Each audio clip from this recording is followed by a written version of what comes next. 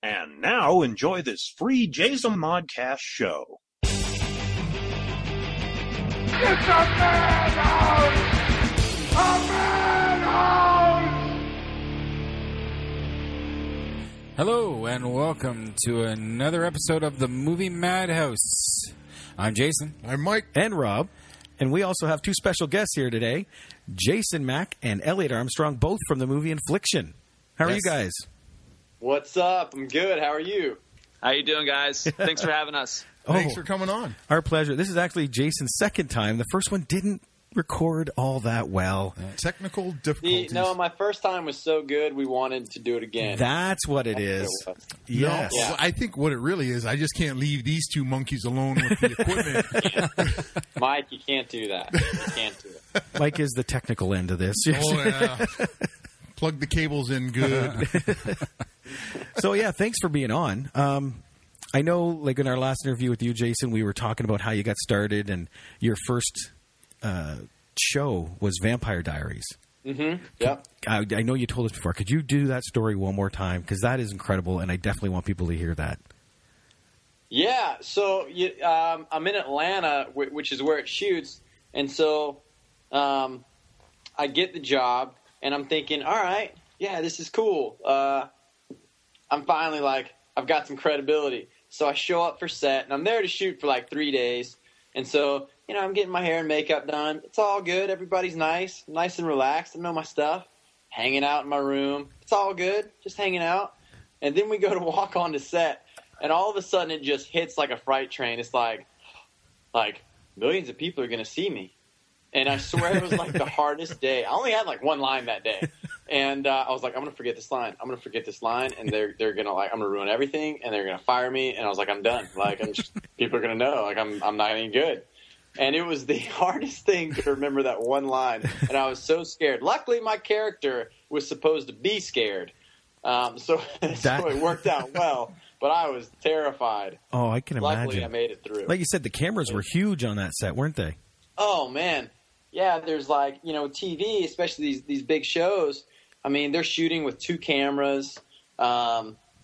Just the crews, there was so many people. You've got X amount of people doing lights. You've got the electricians. You've got the grips. Then you got the camera guy, the camera ops and their assistants, and the AD and the second AD. And it's just like all these people. And it can be really intimidating unless you bring it into perspective. And it's like, and I think we spoke about this last time, everyone is here to get the best product possible. Exactly. Yeah. That is so cool. I love that story. That's a great story. Now, what about you, Elliott? How did you get into this? I did a lot of musical theater when I was little, and then kind of got away from acting and didn't really look back until college, when I started kind of getting a little more involved and just doing more of that academic class side of it. I didn't really stay too involved with stage at school, but I did the classes to kind of get a diploma or get a theater minor at school, and that was kind of it for me for a while. And then I kind of got the bug again after school and working an office job, 9 to 5, doing sales for about a year. And then after that was when I kind of decided, you know what, maybe I should give this a shot and kind of give it a wholehearted effort. And so got back into stage, started doing some local stage work and some one acts. And then from there, got picked up for a lot of, little reenactment shows and things that were shooting in the Hampton Roads area of Virginia Beach, Norfolk, Hampton, that area of Southeast Virginia. And it was my agent in Wilmington, who I hadn't even, I'd only met, by phone call, who had called me and said, hey, they're having this open, casting for this film, this independent film that's being shot down in Charlotte. Would you be interested? And at that point, I was so hungry to do anything that I didn't mind driving. I guess it was like 4.5, 5 hours down just for the initial audition. And then, we did that dance all over again for the callbacks and things like that. So that's kind of how I ended up down there. Okay. So where are you located?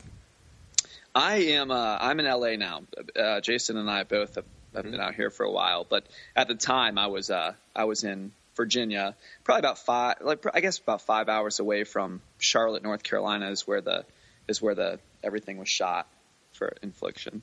Okay, and Jason, you were back in that area too at this time, weren't you? Yeah, I was in Atlanta. So Elliott was coming from up north. I was coming more from the south, and we met in the middle. We were the only two actors besides Darren Kendrick who was not local, or at least local to North Carolina. Yeah.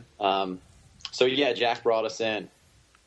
Great. And now, when we were speaking before, Jason, you talked how it was like a really close-knit family with the whole group. Yeah, and Elliott, man, I was thinking about just like the sleeping situation the other day, and I think I talked about some of it here, but essentially we all stayed in this one house. And me and Elliott, we were both really excited to work on this project, and so Jack wanted us to come 2 weeks ahead of time for rehearsals, and me and Elliott are both like, can we come like 3 weeks ahead of time? So yeah, we got down there early. Yeah, because we're pumped. We're like, there's nothing out. Like, we want to get in the zone. We want to get away from all this other stuff so we can focus. So we got there, and they put us in rooms. And I remember being in my room, and the bed was really small. Like, it was a kid's bed. And I'm like 6'2". I'm not really a kid. And so I think I made a comment about it the next day, like jokingly, just about how the bed was kind of small. And so Jack, just being the type of guy he is, he's like, well, take my bed. And I'm like, dude, I can't. No, like, I'm not going to take your bed, because he had like one of the nicer beds. Mm-hmm. But literally, like, he slept down in his office most nights anyway, with just a blanket and a couple pillows, because he would just be working so late, and he would work until he fell asleep down on the floor. So the rest of the time on set, I was thinking, God, man, all I had to do was ask, because I was still on the So, but now here's the learning curve there.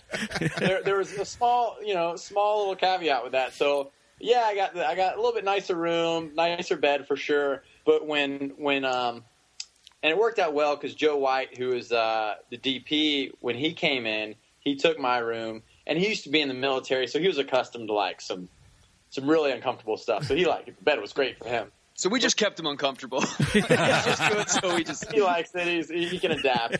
But we had when some of the older actors or makeup people would come into town, we would give them my room, because they're a little bit older than me, and so then I would become roommates with Elliott. So I went from the best bed to an air mattress that I think would deflate often. Yeah, had a hole in it. Yeah, it definitely had a hole in it. But I think I remember towards the end, Elliott did. I thought I had the wrong end of the deal, because like the last week or two of shooting, I'm just on an air mattress in Elliott's room. And didn't your bed break? Yeah, my bed, there was some malfunction where I was pretty much sleeping on like a diagonal plane for like the last week of shooting. But at that point, it was like we were so sleep deprived. And, anyway, it was just like, whatever. It comes with the territory, I guess. Yeah. Fall asleep on a pile of rocks at that point. Yeah. I remember when his bed broke. I thought it was the funniest thing. I was like, yes, I don't have the worst situation. Yeah, it wasn't that funny. It was probably funnier from his perspective. Yeah, it was like, I think in the middle of the night, or when I was actually on it, and we kind of both heard it break, and we're just like, yeah, well, that's that. Well, there goes that bed. Yeah, I'm picturing that movie Step Brothers, Will Ferrell and John C. Reilly. We're gonna build bunk beds. So much room for activities. So now, Elliott, I just wanted to ask. You started out with the reenactment shows. I just noticed one of the last ones you did. It says "Love at the Christmas Table." Yeah, that was actually out here in LA, and I went out just for. It was a rush call. I think it was shot in Burbank, and it was just honestly to be like a featured extra or something like that. And so I went out there, and this was pretty shortly after I got out to LA, and went out there, and it was with. I was actually pretty jaw dropped, because it was with Danica McKellar. She's the girl who she played Wendy on the Wonder Years for years and years and years. Oh, okay, yes. Which was like such an iconic, like classic show. And she got away from acting, and then she got back into it, I guess, recently. And I guess she kind of filled her time being a math teacher of all things. And these like last 10 years that she hasn't been on on film, but so she was there, and that was just like super cool to actually get to talk to her and like see, this girl you grew up watching on TV, actually that being would on be set very and cool. getting to work with them. So that was really cool. And then they ended up, kind of bumping me up and giving me a couple lines. And I actually ended up playing 2 different characters in 2 different parts of the film. Really? Wow. So, now so that was pretty funny. I mean, I was actually pretty surprised that they would do that. But sometimes with those Lifetime films and in post production editing so quickly and getting it all together, especially on a time constraint of getting it out before Christmas. So no, they had no problem using me for 2 different characters. So all the better for me. It was fun and good experience. That'll be my new goal now. I'm going to watch that movie and try and find both of you. Yeah. Yes. See, there he is should. twice. Well, I was just curious too because Leah Thompson was in that. Did you actually get to work with her? She might have been. Yeah, I had a scene where I was at. Yes, I did, because I was at the table with all of them, and I was playing like an estranged or like one of the family members, either like a nephew or a young uncle or something like that. And so I did get to like, I was in a scene with all of them, but I didn't have as much dialogue with her, like, offset. I think I was usually in a different part of the house or waiting when they were doing a lot of the shooting for her. Okay. I was just curious because that's someone I grew up watching. Yeah, exactly. Yeah, they were there. I mean, everyone was really cool. It was a great kind of like first thing to actually work with named talent out here. Everyone was really nice, and they all kind of knew it was just another day for them. So they're very grounded and very fun to be around. Well, and that's kind of like when Jason, you were talking to us about being on Castle with Nathan. Yeah. Could you run us through that one more time, please? Yeah. Yeah. When I first got to LA, after being here for a couple months, I booked Castle, and I was very excited. I didn't expect to book it, and so I go to set, and I think I was there 3 or 4 days. I think 3 days, and the first day I show up, a little more seasoned now, so not quite as nervous, knowing I have a job to do. Mm-hmm. But I show up on set, and they're shooting some scenes before we get to mine. And Nathan comes over, and he introduces himself. Hey, I'm Nathan. Hey, I'm Jason. He's like, do you need anything? You need water? Anything like that? Which was so generous, so nice. And everyone on that crew in production, they enjoyed being there. And I think a lot of that comes from, he's number one on the call. Like, he is Castle. He's the named character. And just, he was so happy to be there. He had a great rapport with so many people on the crew. And he was such a delight to work with. And he even took 3 of us out to lunch on our last day. We hopped in his car, and he took us to a joint, and he bought us some food, which was incredibly generous.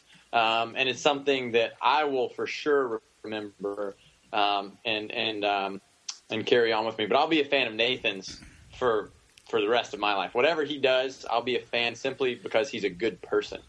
So that was really cool. Yeah, I've noticed that with his Twitter feed. I love how personable he is. When people, they just throw in questions. Yeah. And he just throws out random answers, And it's 100% real. Like, there's no front. Like, that's him. Just from meeting him for 5 minutes, I'm like, dang, this dude is generous. Like, he's a nice person, and he wants everyone around him. Even when, there's times on a set where things get bogged down or some tensions maybe rise up a little bit, and he's cool as can be. He's a team player, and that's so good for me to see. And hopefully one day I'll be in a position where I can carry that Nathan legacy on.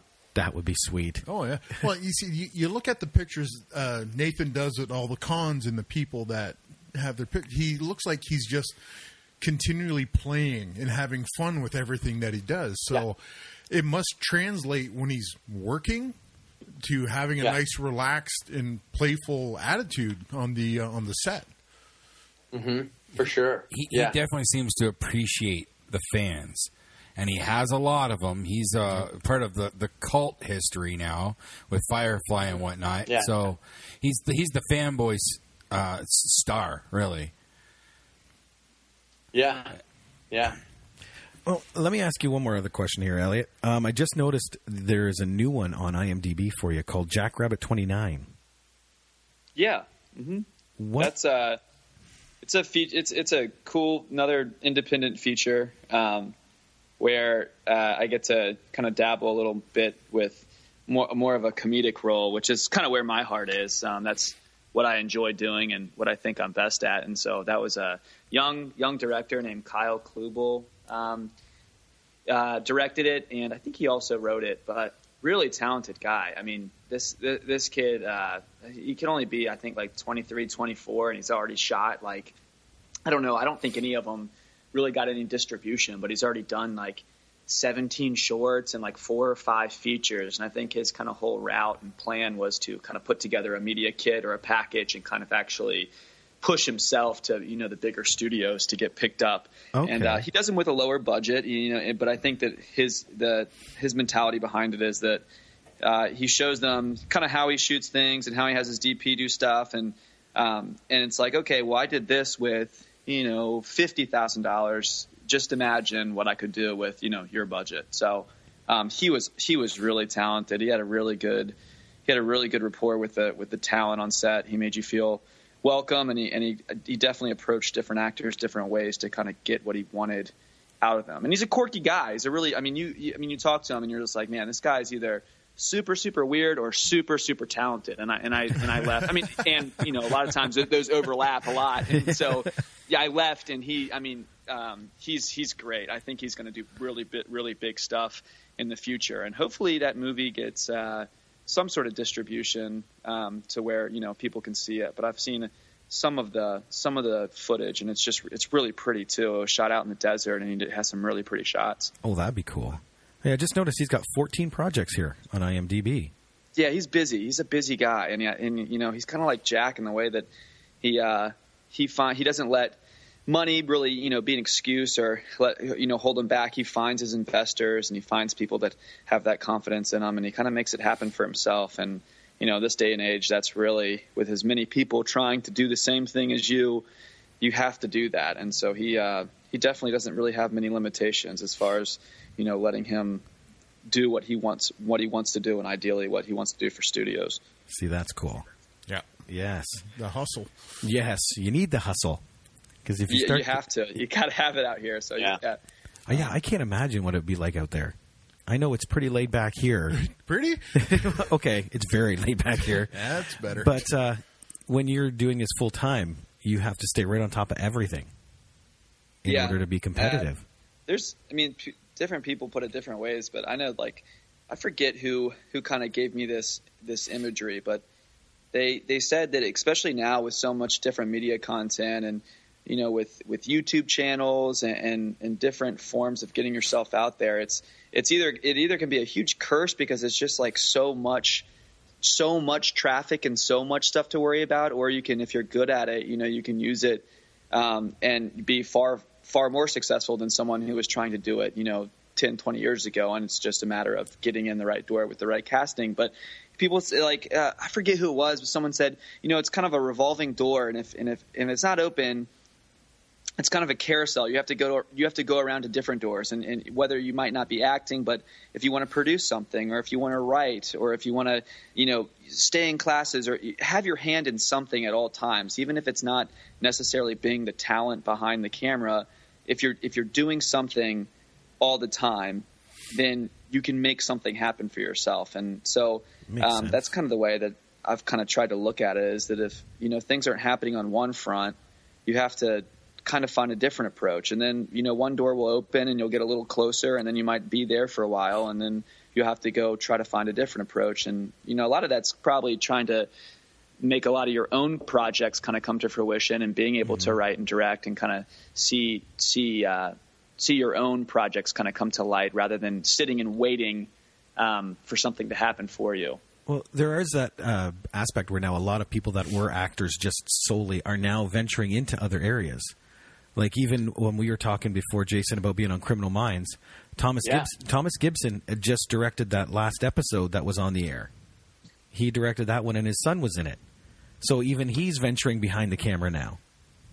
Yeah, and And a lot of it is, and what you'll notice, especially with the TV shows, is a lot of these actors who have been on the show for a while, they'll direct an episode.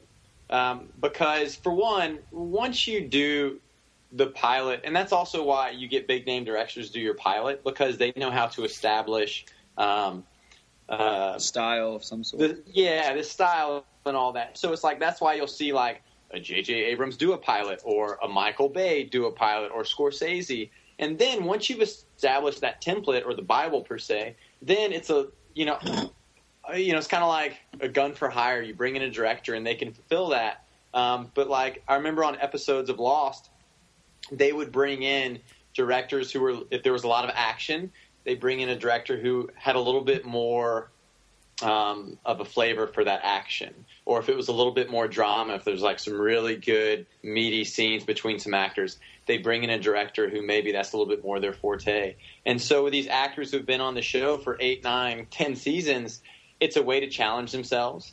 It's a way to kind of learn something new in a fairly safe environment, because the camera guys know what they're doing. They know what shots they're going to set up. Everybody knows their characters. So it's a pretty safe environment for an actor to do that after they've been on a show for a while. But yeah, I mean, you look at a guy like James Franco, does some weird stuff.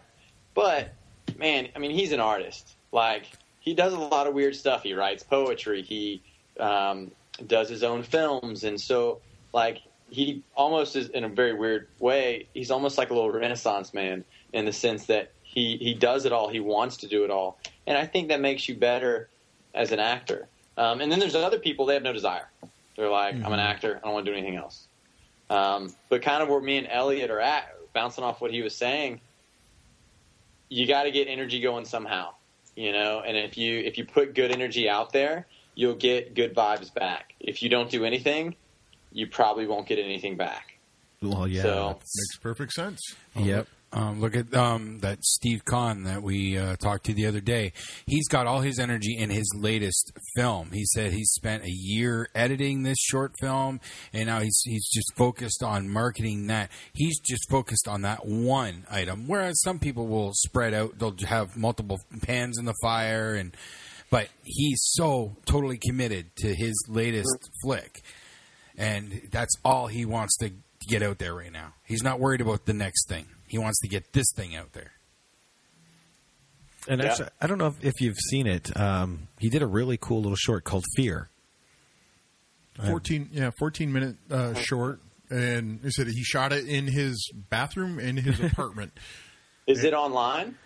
I believe the trailer is, but the actual film itself is not. I think he said it's on the festival circuit right now. So he's been getting some really good buzz for Fear on the festival circuit. Said Stephen Kahn, you said? Yeah, Kahn. Not like, Wrath of Khan. Yes, not that Khan. Or pros and cons, not like that. Oh, yes. No, I forgot about that Khan. That's right, too. But there's also, like, Scott Kahn, like, K-R-C-A-N. Oh, that's true, too. We could go all day, guys. All day. Number 12 on the con list. Oh, excellent. So now, while you guys were filming, I know we were talking with Jason, too, about Jack being laid back and just kind of a natural person. If he came to you guys again, would you be willing to work with him? Well, I want to clarify. I don't know if laid back is necessarily the term. Yeah, I almost choked on my water there. I don't. Now, is he very natural? Is he great to work with? I loved working with him, and I love the preparation aspect of it, which not every actor does. But like Jack is very meticulous about his preparation, and I'm game with it. But I don't know if laid back is necessarily the term I would use to describe him. Okay. I don't know if I should tell this story, but whatever. So the first day of shooting, I love these stories. And I don't know if you remember this, Elliott. We were on the baseball field, and it's already kind of it's supposed to be a touching moment between the two brothers, and it's the first day of shooting. Like getting the whole crew together. So we're all excited. We're like, and it was a tougher scene for me. So I was a little bit nervous. But there was this guy poor guy. He's just doing his job, right? He works for this landscaping company, and he's like cutting grass like a couple blocks over. Oh, no. Yeah. And I remember Jack was about to flip. He was about to freak out because this guy's just, I mean, he's just doing his job, but he's like, I'm trying to make a movie here. Oh, yeah, it was comedic. I was like, and as soon as it would go silent, then like the guy would like, lo and behold, pull the string to the mower, and there it goes. And then it starts going again. That was, that's just like tough day in general on any set is the first day when everybody gets together for the first time, and you're still learning how people work together and how pieces fit together, and that was some high friction there, but it definitely. Yeah. See, but to answer your question, and every time I talk to Jack, I bug him about it. I'm like, what are we doing next? Like, when are we going to get a house? When are we going to get the gang back together? and what are we going to do? Like, just let me know when. Are we talking? And we'll make it happen. I absolutely want to work with him again. I learned so much making this film and just growing as an actor in just my preparation and performance. It was such a great experience to go through that. And so absolutely I would work with him again. For sure. Kind of sounds like Infliction 2 is in the works. Yeah. we would talk about got to get out of jail first. Yeah, we're like, like what would happen if they got out of jail? And I was like, maybe they'd be like crime fighters, they found people who've done wrong. Get out of jail? No, they need to break out of jail. Oh, that takes it on a whole different twist. Style brothers on the loose.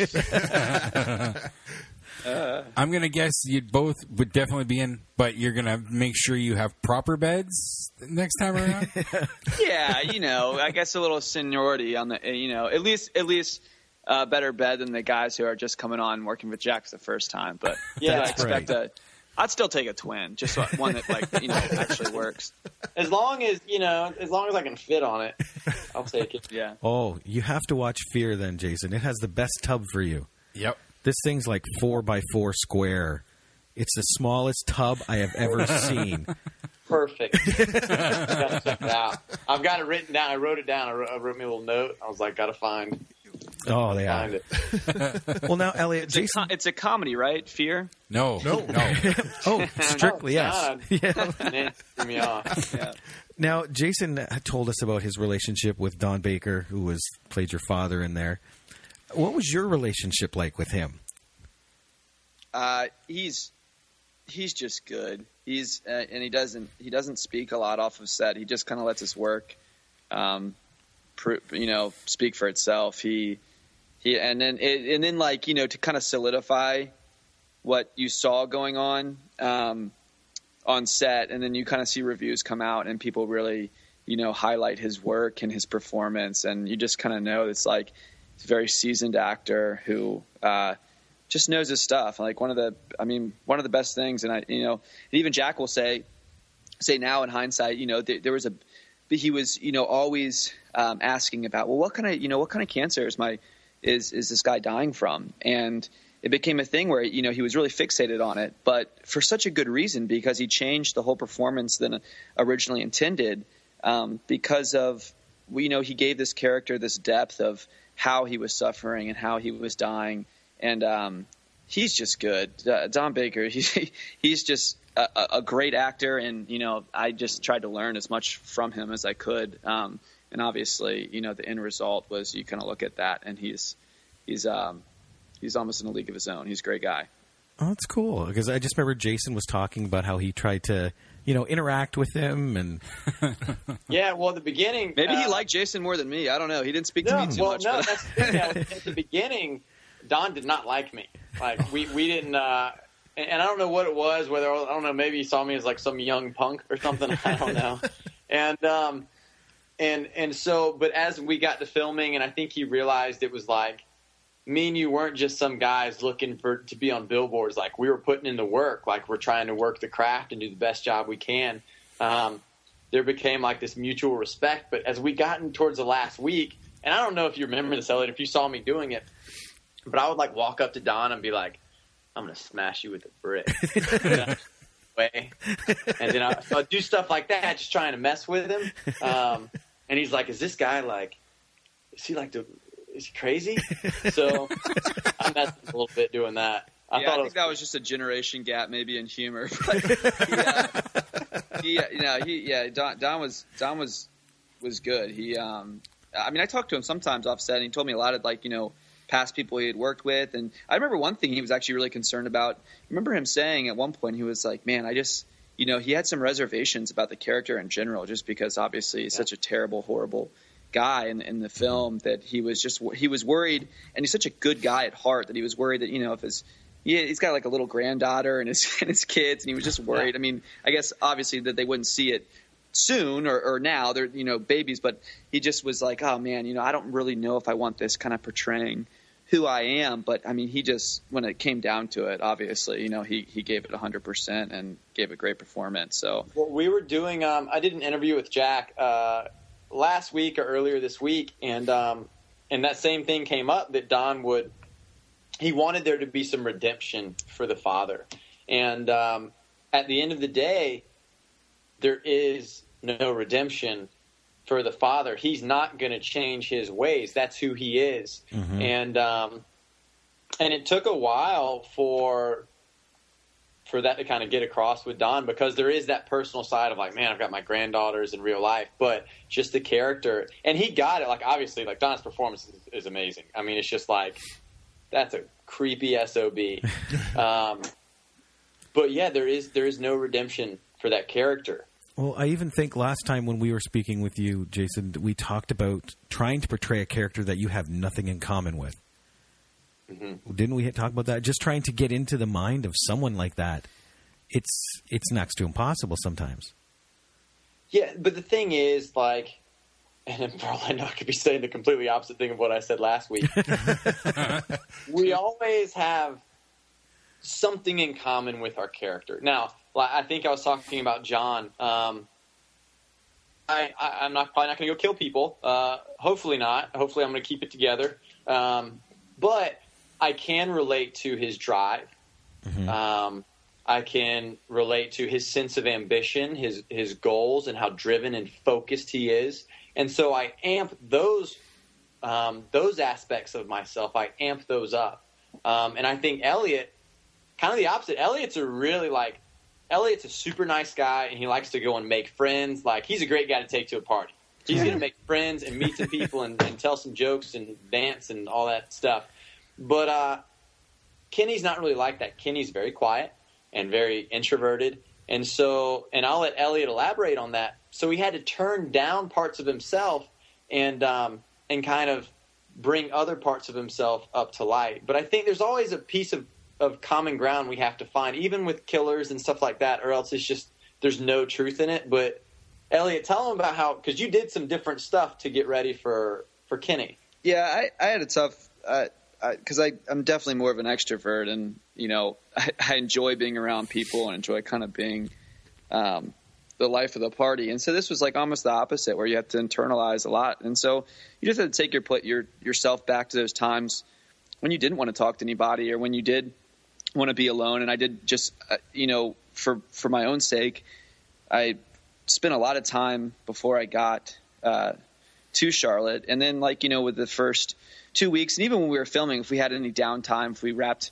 early one day, which was didn't usually happen, but even on the weekends, I would try to spend a lot of time by myself, go to coffee shops, go to parks, and really, not take my phone, leave everything behind, and do a lot of people watching, honestly, because this character, by all means, he has seen and experienced a lot. It's not like he's sheltered or not exposed to the real realities of life. I mean, in fact, it's the opposite. But at the same time, he doesn't really, he blocks a lot of it out, and he internalizes everything. So it was tough for me, but it was a great experience to just kind of go and have a lot of time by myself, just kind of taking things in.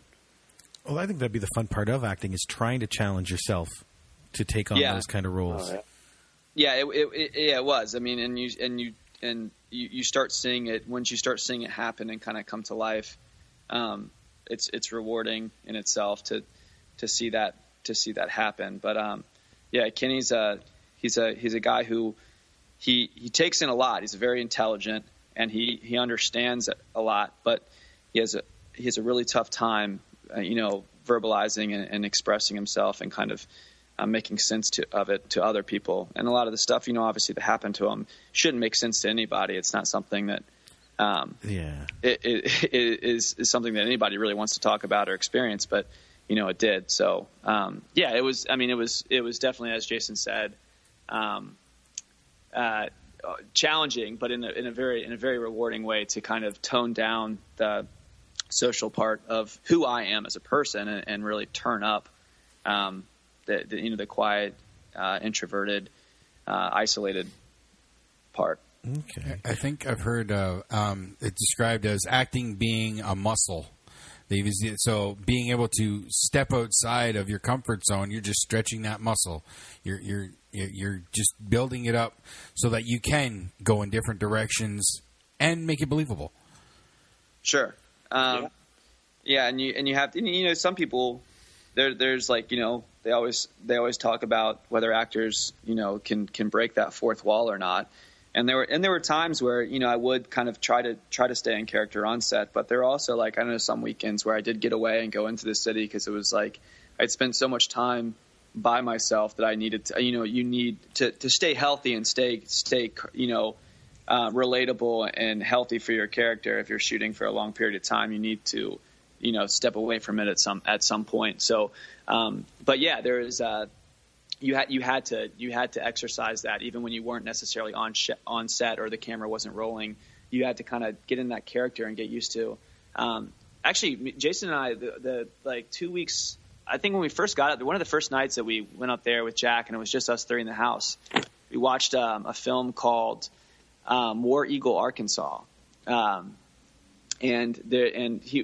Jack was still toying around with how introverted Kenny was going to be and how much of a recluse or how much he wouldn't be able to express. And in fact, did he have something else wrong with him? Was it autism? Was it some sort of Asperger's? Was there another cognitive underdeveloped aspect to this character? And so it took a while to work out where it wasn't distracting from the story, but it was still completely obvious that he was holding so much inside of him. And so that was really fun to kind of Jason, you remember like at first like it was even more so exaggerated his level of inability to socialize with people and perhaps even having a stutter or something that didn't allow him to completely be part of a normal society. Whereas, at the end, you wouldn't look at him and say, oh man, something's wrong with this kid. But in fact, if you knew him, you'd just probably think he was a very, very quiet guy. Yeah. And now a word from our sponsors. Before 1971, a young S. Sadie Burbank could only imagine a simple American life as a loving wife and mother. That was her goal when she first married in 1959 at the age of 18. But with the wild social revolution of the 1960s, Burbank's idea of a perfect life would quickly change as she left behind her family to begin a new existence of her own. Her journey would find her on a plane headed toward her new lover, Steve, who was halfway across the world, waiting her arrival in a small bush camp in the country of Liberia. Once there, Sadie is greeted with a fascinating, strange world and plunges herself into the exotic land of the bush. But less than 6 months later, Sadie would realize all was not as it seemed, and Steve was not the man she fell in love with. Burbank found herself desperately seeking escape from the camp and her lover as she raced back to Roberts Field Airport, literally running for her life. Based on an unbelievably true story by S. Sadie Burbank, Red Hills, Green Vines, and Dried Monkey Meat for Dinner is a manuscript of Burbank's adventurous and deadly experience during a time filled with sex, drugs, and murder. Now available in paperback and hardback. For more information, log into www.redhills.us.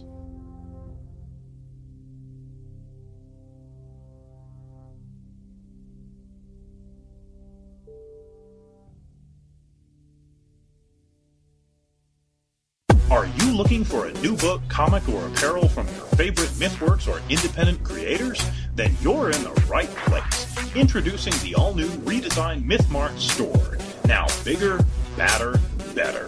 Sign up and become a member and receive 10 to 50% off on selected items.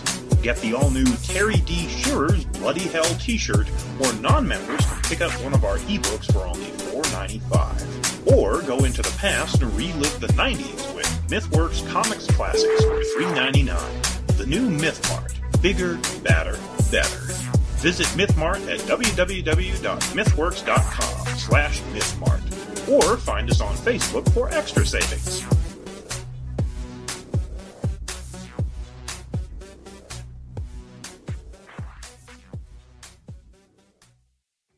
Do you own a business or have an item you want to sling? Do you want a chance to reach potential customers? Do you want to make some extra cash? Then here's your chance. For $50, you can have a 1 to 2 minute commercial featured on each of our shows for an entire month. With 6 shows a week, that's only $2.09 per podcast.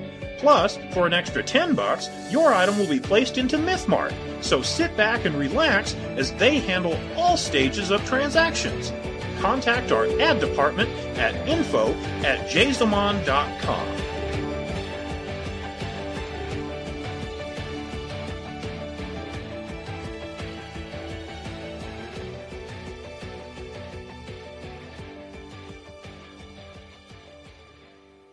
I've never heard of that movie. You know that? War Eagle. It's Arkansas. good. It's really good. It was. I just pulled I think it up. we started watching it. We all ended up, staying and finishing the whole thing. And I think it did really well in the festival circuit. So definitely worth a watch. Oh, Brian Dennehy's in it. I like Brian Dennehy. Yeah. He was top billed in that. Very cool. And the young guy, I forget his name. I mean, he's a working actor. The guy who plays the main character, this baseball star. He was really good. I mean, definitely served as some inspiration for my character, certainly. Very cool. I think the part that we brought up before, Jason, was when you get into a character, you got to try and make that character believes what they're doing is the right thing. Mm-hmm. Because that's when we got into the discussion about Magneto and how he honestly believes. Yeah. No one, I think we talked about like 90s movies and how you had like the villain. And the villain, like, he acted like a villain. He knew he was the villain. And that is, like, he was the villain. We don't really do that anymore. Even with, Magneto, right? Using him again. Him and one of you made the point that him and Charles Xavier have the same goal. Mm-hmm. They have different means to go about it. And so Magneto doesn't view himself as the bad guy. He's like, this is the right way. This is the only way to do this.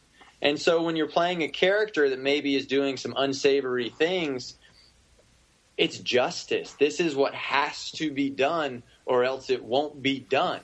It's not my job to condemn my characters.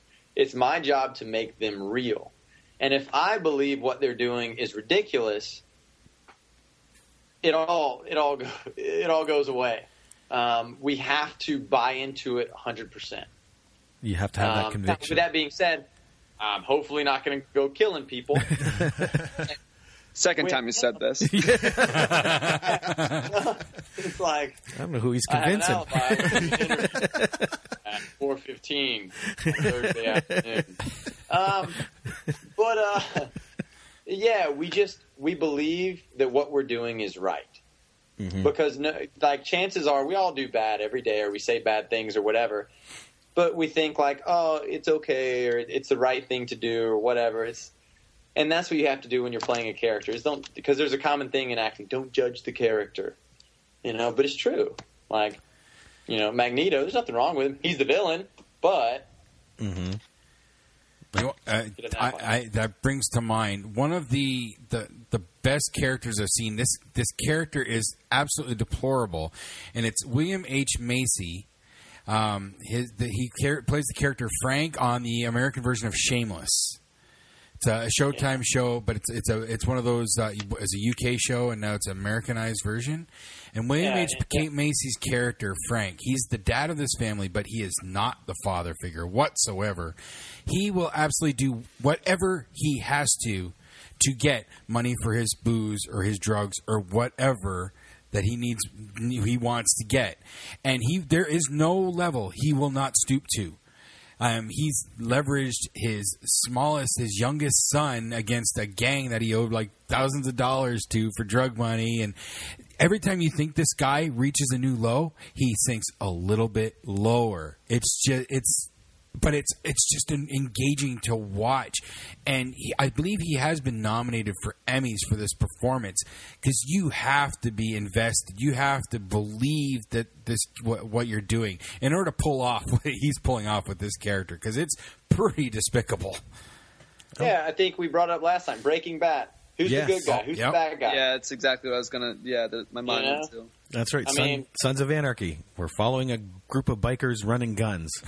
Don't see them in church. I mean, Nope. Just, today with like really good series that are becoming more and more cinematic, you don't have the black and white melodrama anymore. Yeah. You have these characters that are rich, and they have there's no easy answer. That's the thing, is there's no easy answer. What's right, what's wrong. It's okay to this person in this particular situation. These are his motives, and they always have in their own right some sort of justification for what they're doing. And so like that's what really, and I think that's why TV, honestly, in just a broad scope, has gotten so much better in the last like 5-6 years, is that these shows are getting they're getting more complicated. They're getting more, thought provocative, where you are conflicted and you leave thinking what is right, what is wrong. And I think that's just a great testament to TV in the last 5 years. I mean, yeah, there's still a lot of shit out there. Don't get me wrong, but oh, yeah.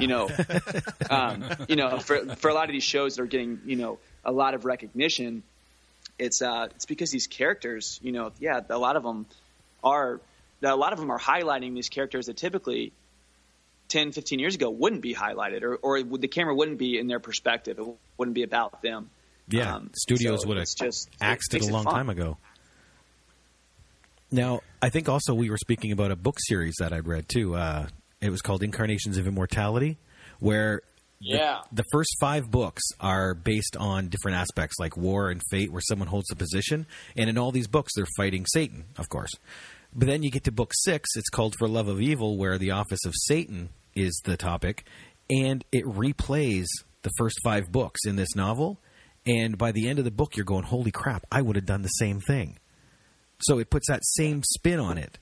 And I guess that's what you need to find when you're trying to play a character like that. You got to find that one little kernel that shows that they believe, that they're dedicated to their thought process, and run with that to make it believable. Mm-hmm.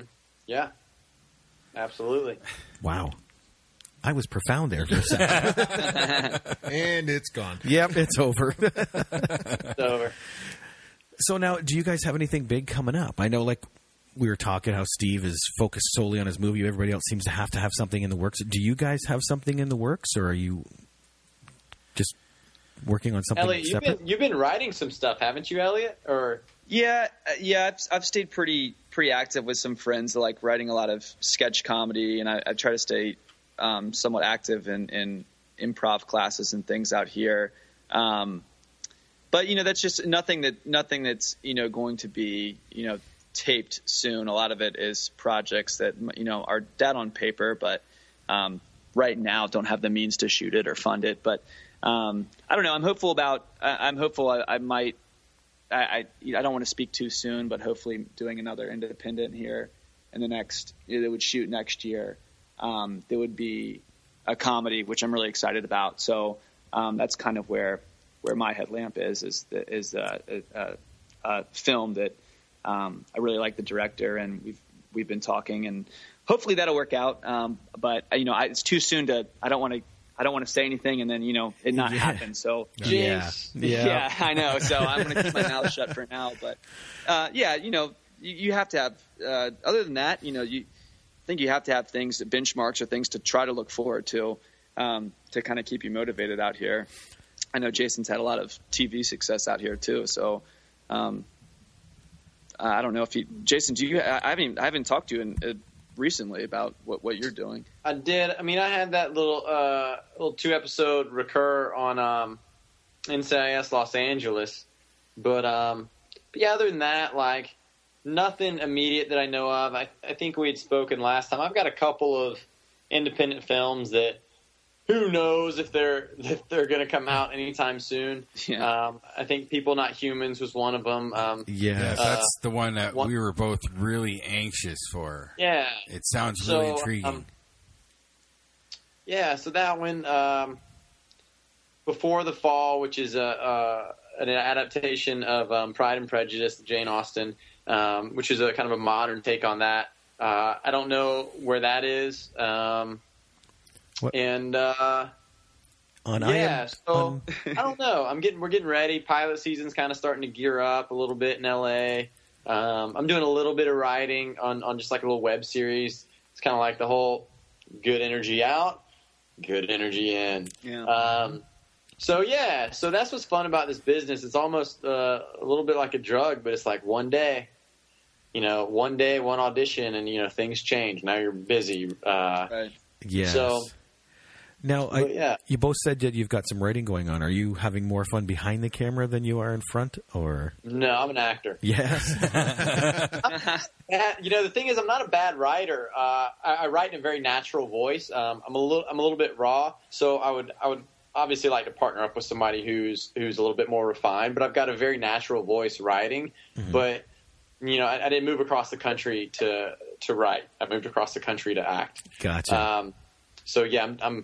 I'm an actor. One day I'd love to direct and do all that stuff, but no, I'm not right now. Acting. I love telling a story. Okay. What about you, Elliott? Are you having fun behind the camera, or? No, I'd say I'm still selfish enough to want to. Usually, a lot of the stuff that I'm writing, even if it's comedy, it's something that I would like to be in. Oh yeah. so yeah. I mean, there's you dabble with it, and so much too. It's like that's the first when you want to see something kind of come to light and be created. One of the first things you can do without any funding and without much organization or trying to coordinate with other people's schedules. The one thing you can do that's easy and you don't have an excuse not to is sit down and write.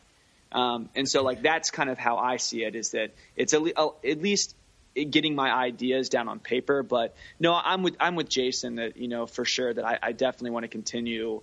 Acting is my main number one priority out here. And that's, what I came out here to do.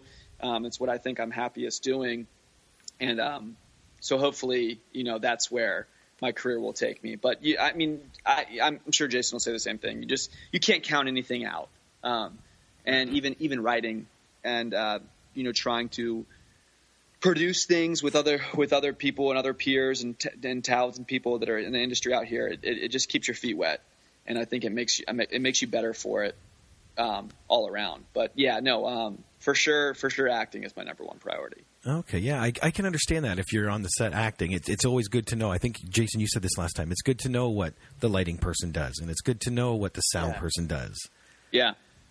Your aspect was at least if someone's not supposed to be doing something, or if they are, Yeah, it's always good to know. That's where you work, it's like you may be an executive in the corner, but it's nice if you know how to work the fax machine. It's nice if you can make a cup of coffee.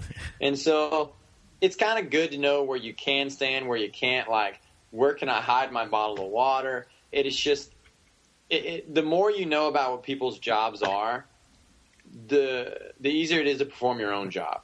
It's just you kind of know what's going on. You put yourself at ease. It's why is this guy doing this? It's because I'm not a good actor. No. He's just moving the light over a little bit so he can get the nice blue in your eyes or whatever. So, yeah, it's just good to educate yourself. Because there are some people out here, and Elliott's probably run into them too, where it's just nothing else exists but them.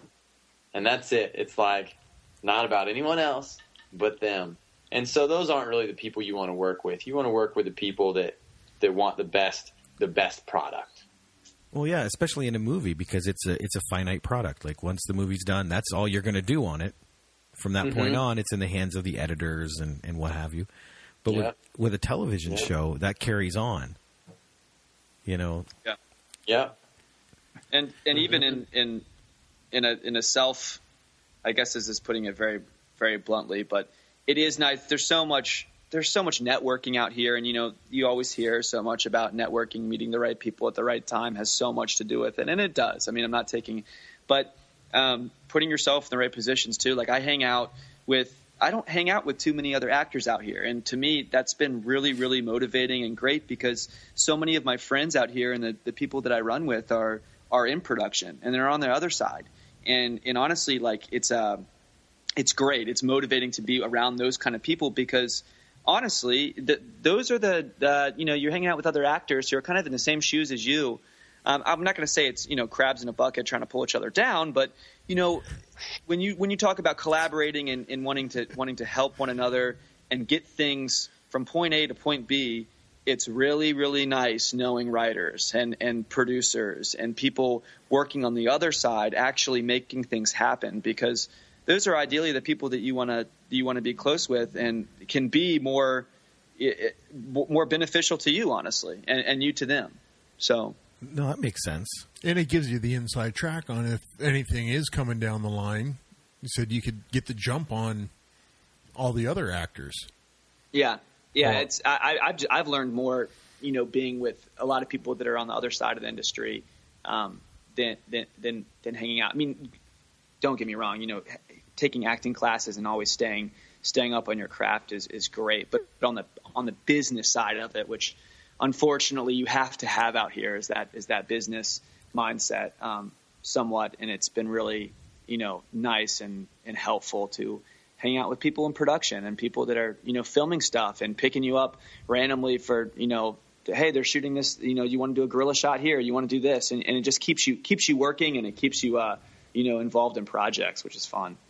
Well, nowadays it's not what you know, it's who you know. So by having those friends on the production side, that, like Mike said, get you the inside track, and you never know when one of those might be able to get you in the door. Absolutely, and it's reassuring, I guess, to think that these people that are younger in the industry and came out here 4 or 5 years ago, eventually, if they stick with it, those are going to be people of influence in 10, 15 years down the road. So it's really cool to kind of start ground one with them and kind of take that journey together. And because, at one point, if they work hard enough, just as an actor works hard enough, they will be in a position of power or a position to make calls. And so that's also kind of a light at the end of the tunnel. If you know people that are truly talented out here and they're doing the right things, it could mean shit right now, but that if they stick with it, that there will be something good down the road. Oh yeah, it almost seems like Hollywood is generational that way. A certain number of years, this group is in charge, and then it goes to the next group for a few years. I've just noticed in the past 5 or 6 years now, the Adam Sandler type group seems to be in control with all the old 80s stuff, and all that in movies seems to be coming back right now because of the people in charge. Yeah, and it's always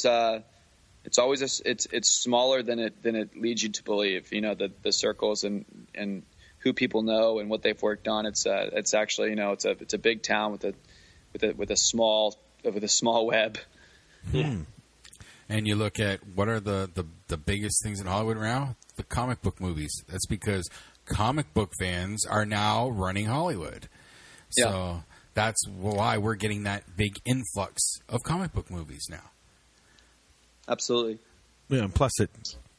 And they make a shit ton of money. Yes. I mean, there's no risk. There's no risk for tentpole movies if it's Marvel or DC. Yeah. Anything with Stan Lee's name on it. But those movies, they're a double-edged sword for actors because the day of the movie star that sells a movie is in its twilight.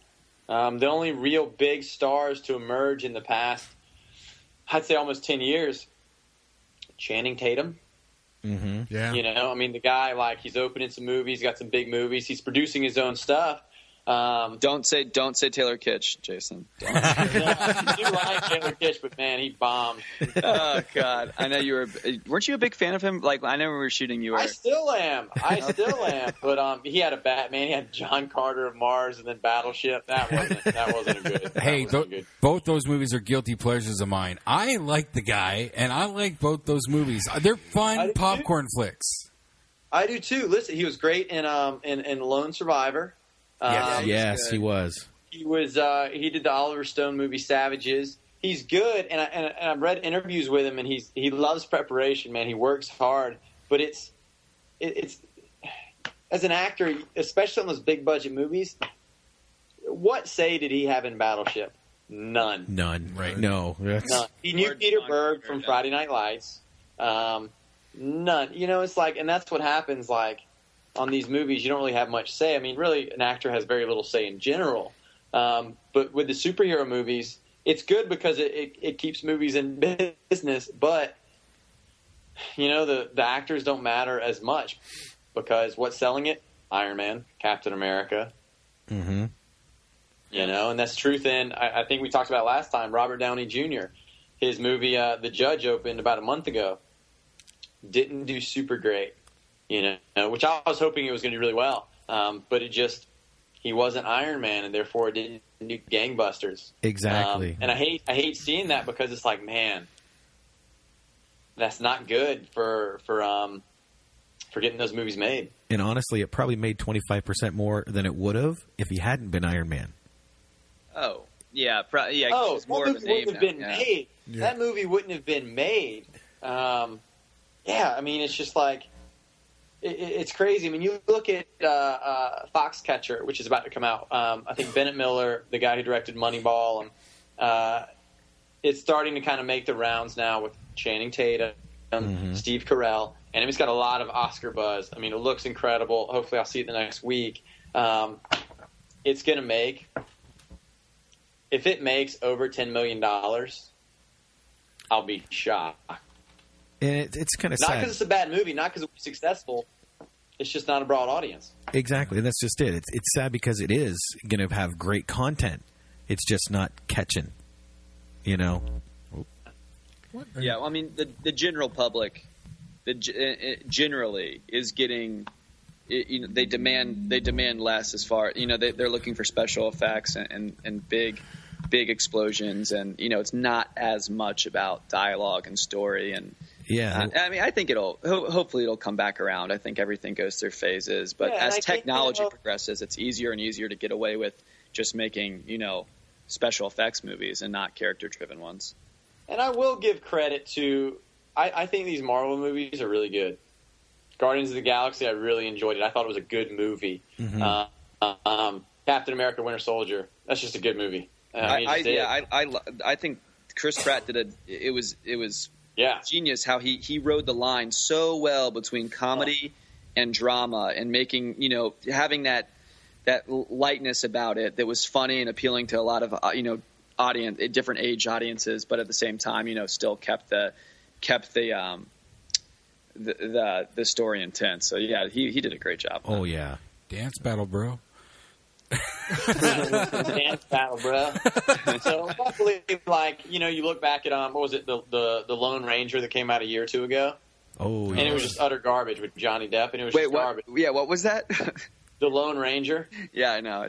No one saw that. Yeah. And so, but the thing is, like, the audience is also, they're getting a little bit smarter. You know, with all the superhero movies, which there's a ton coming out in the next few years, which I'm wondering, like, is it too many?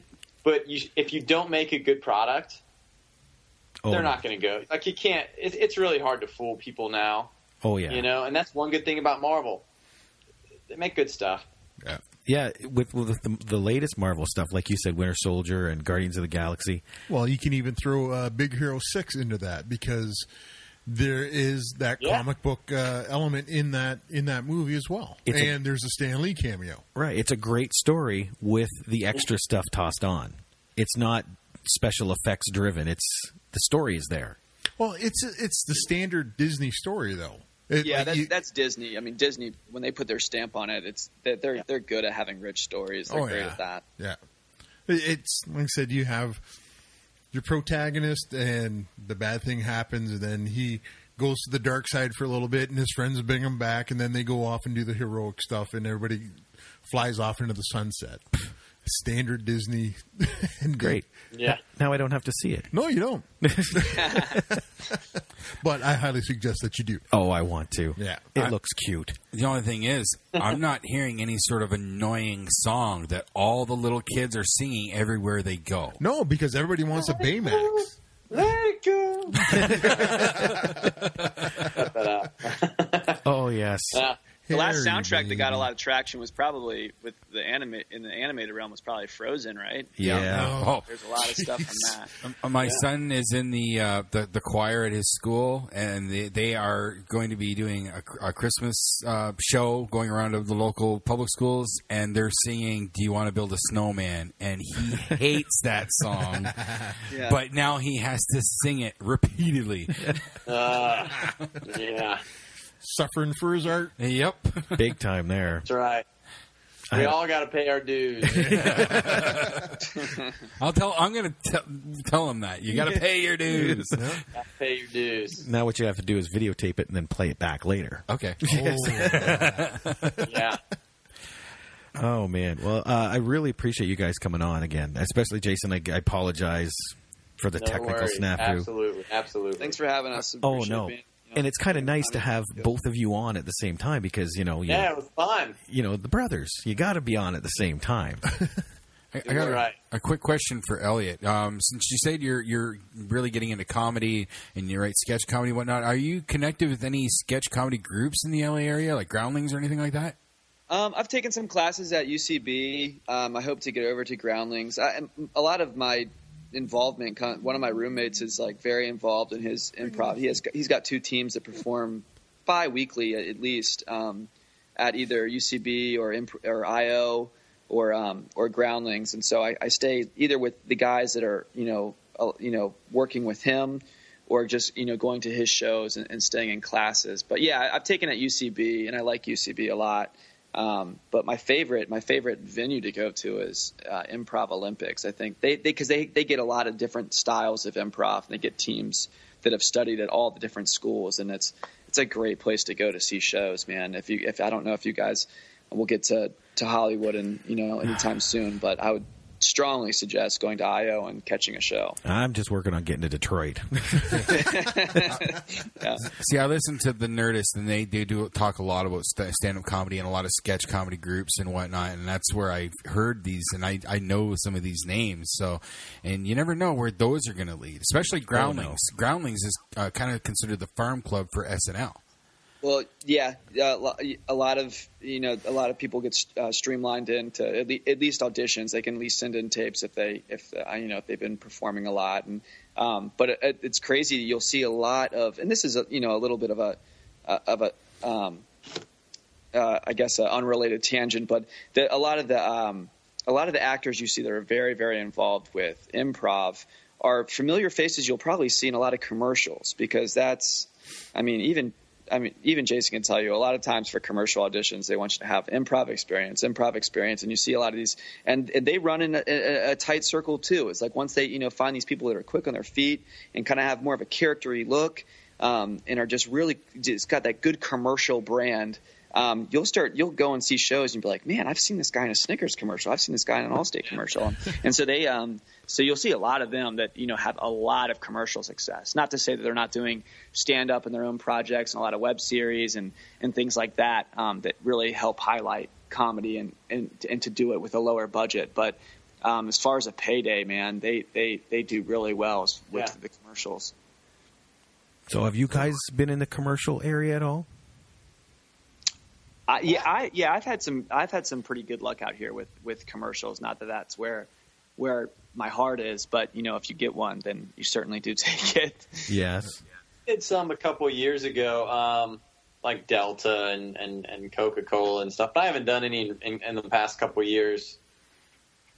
But they're a different breed, man. Commercials are different. Really?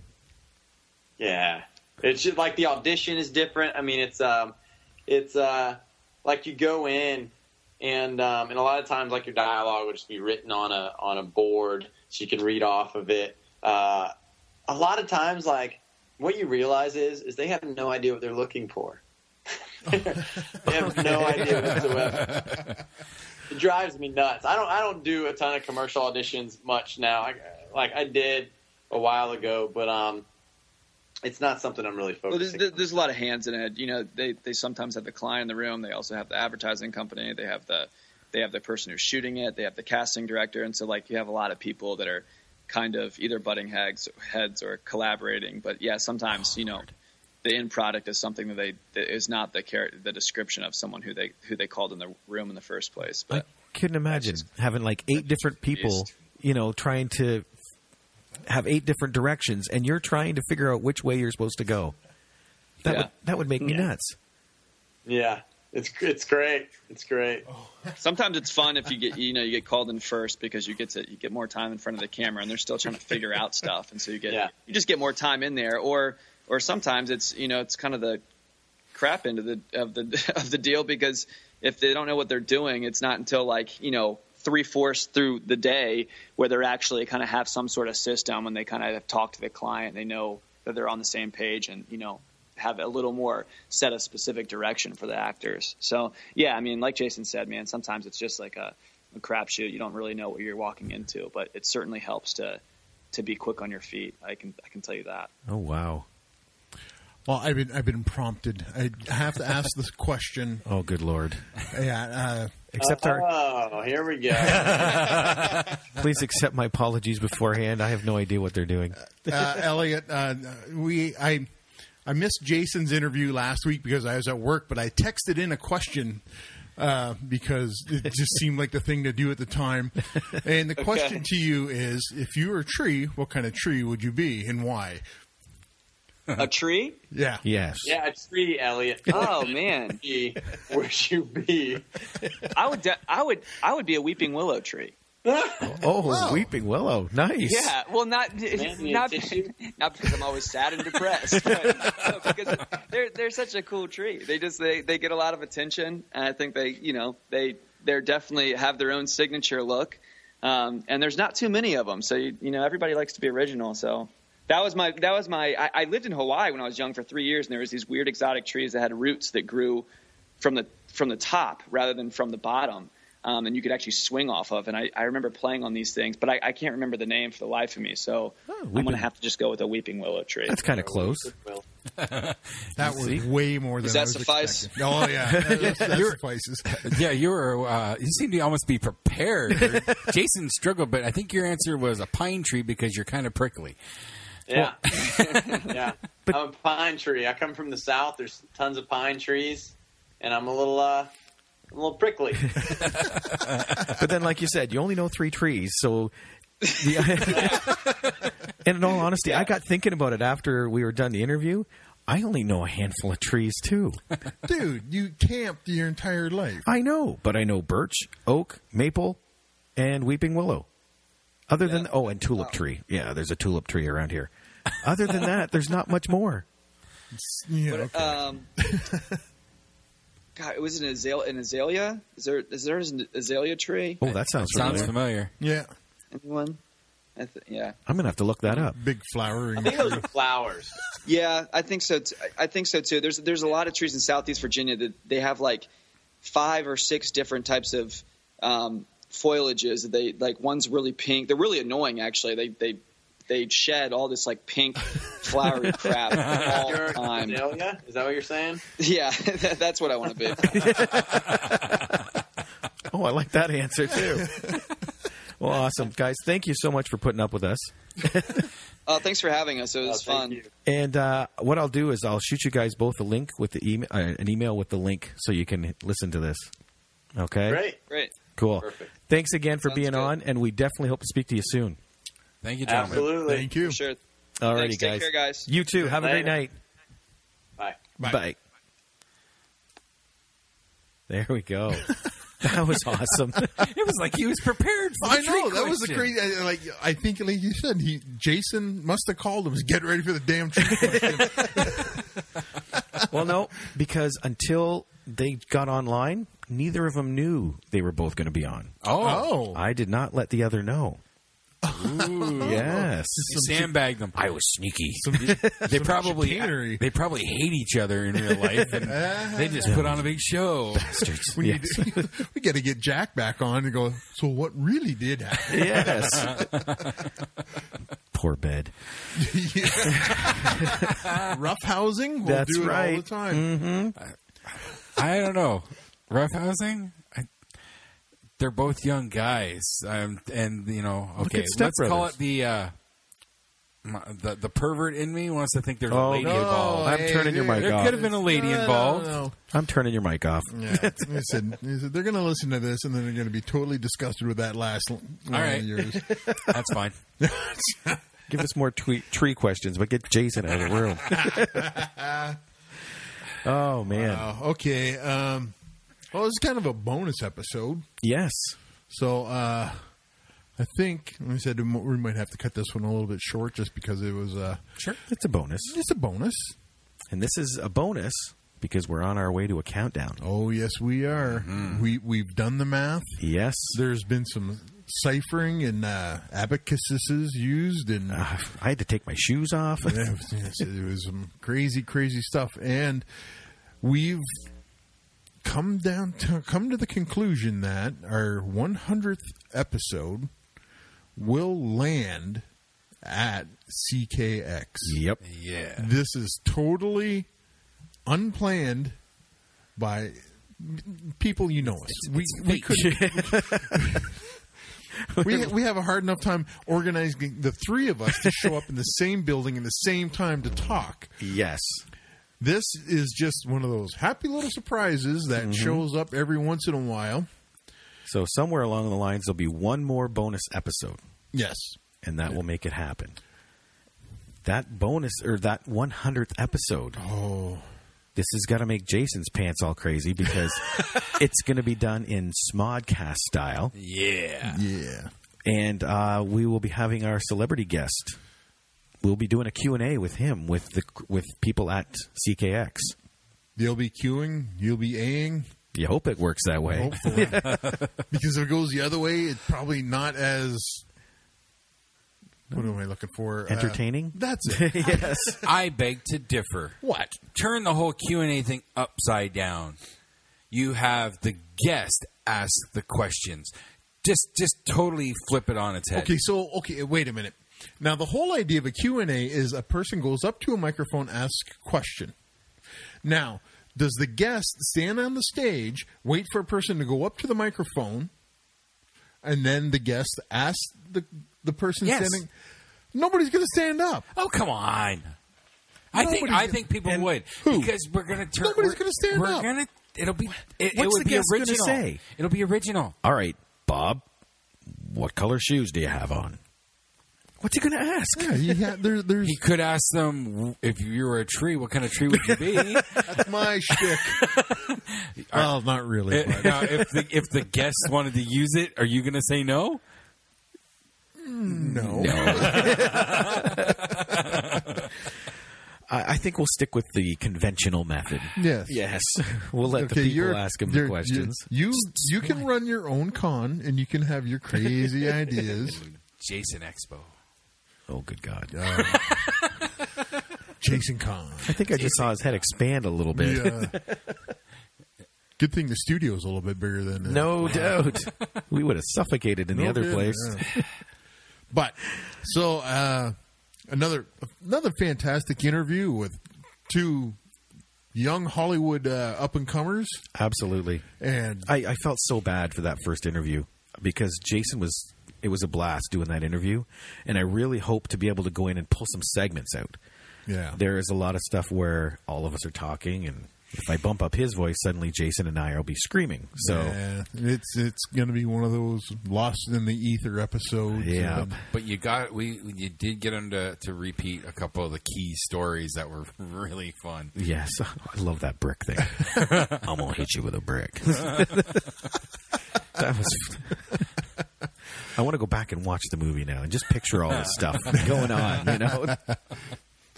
well, getting to know the actors behind the characters is so refreshing. Oh yeah. Especially the indie guys. They're hungry. They're hustling. They're creating their own things. Mm-hmm. And now, said we're getting the opportunity to talk to these guys and get to know them as themselves. And I guess we can kind of plug one coming up, Jessie Rabideau. Yes. We'll be interviewing her soon, and she's actually done her own little short. Yes, Found. I think I told you about that one, and got to watch it as well. And it's cool. Like it's very short. I think it's 4 minutes, if that. Yeah. But it's really nice, and the way she filmed it was cute, almost. Yeah. Well, there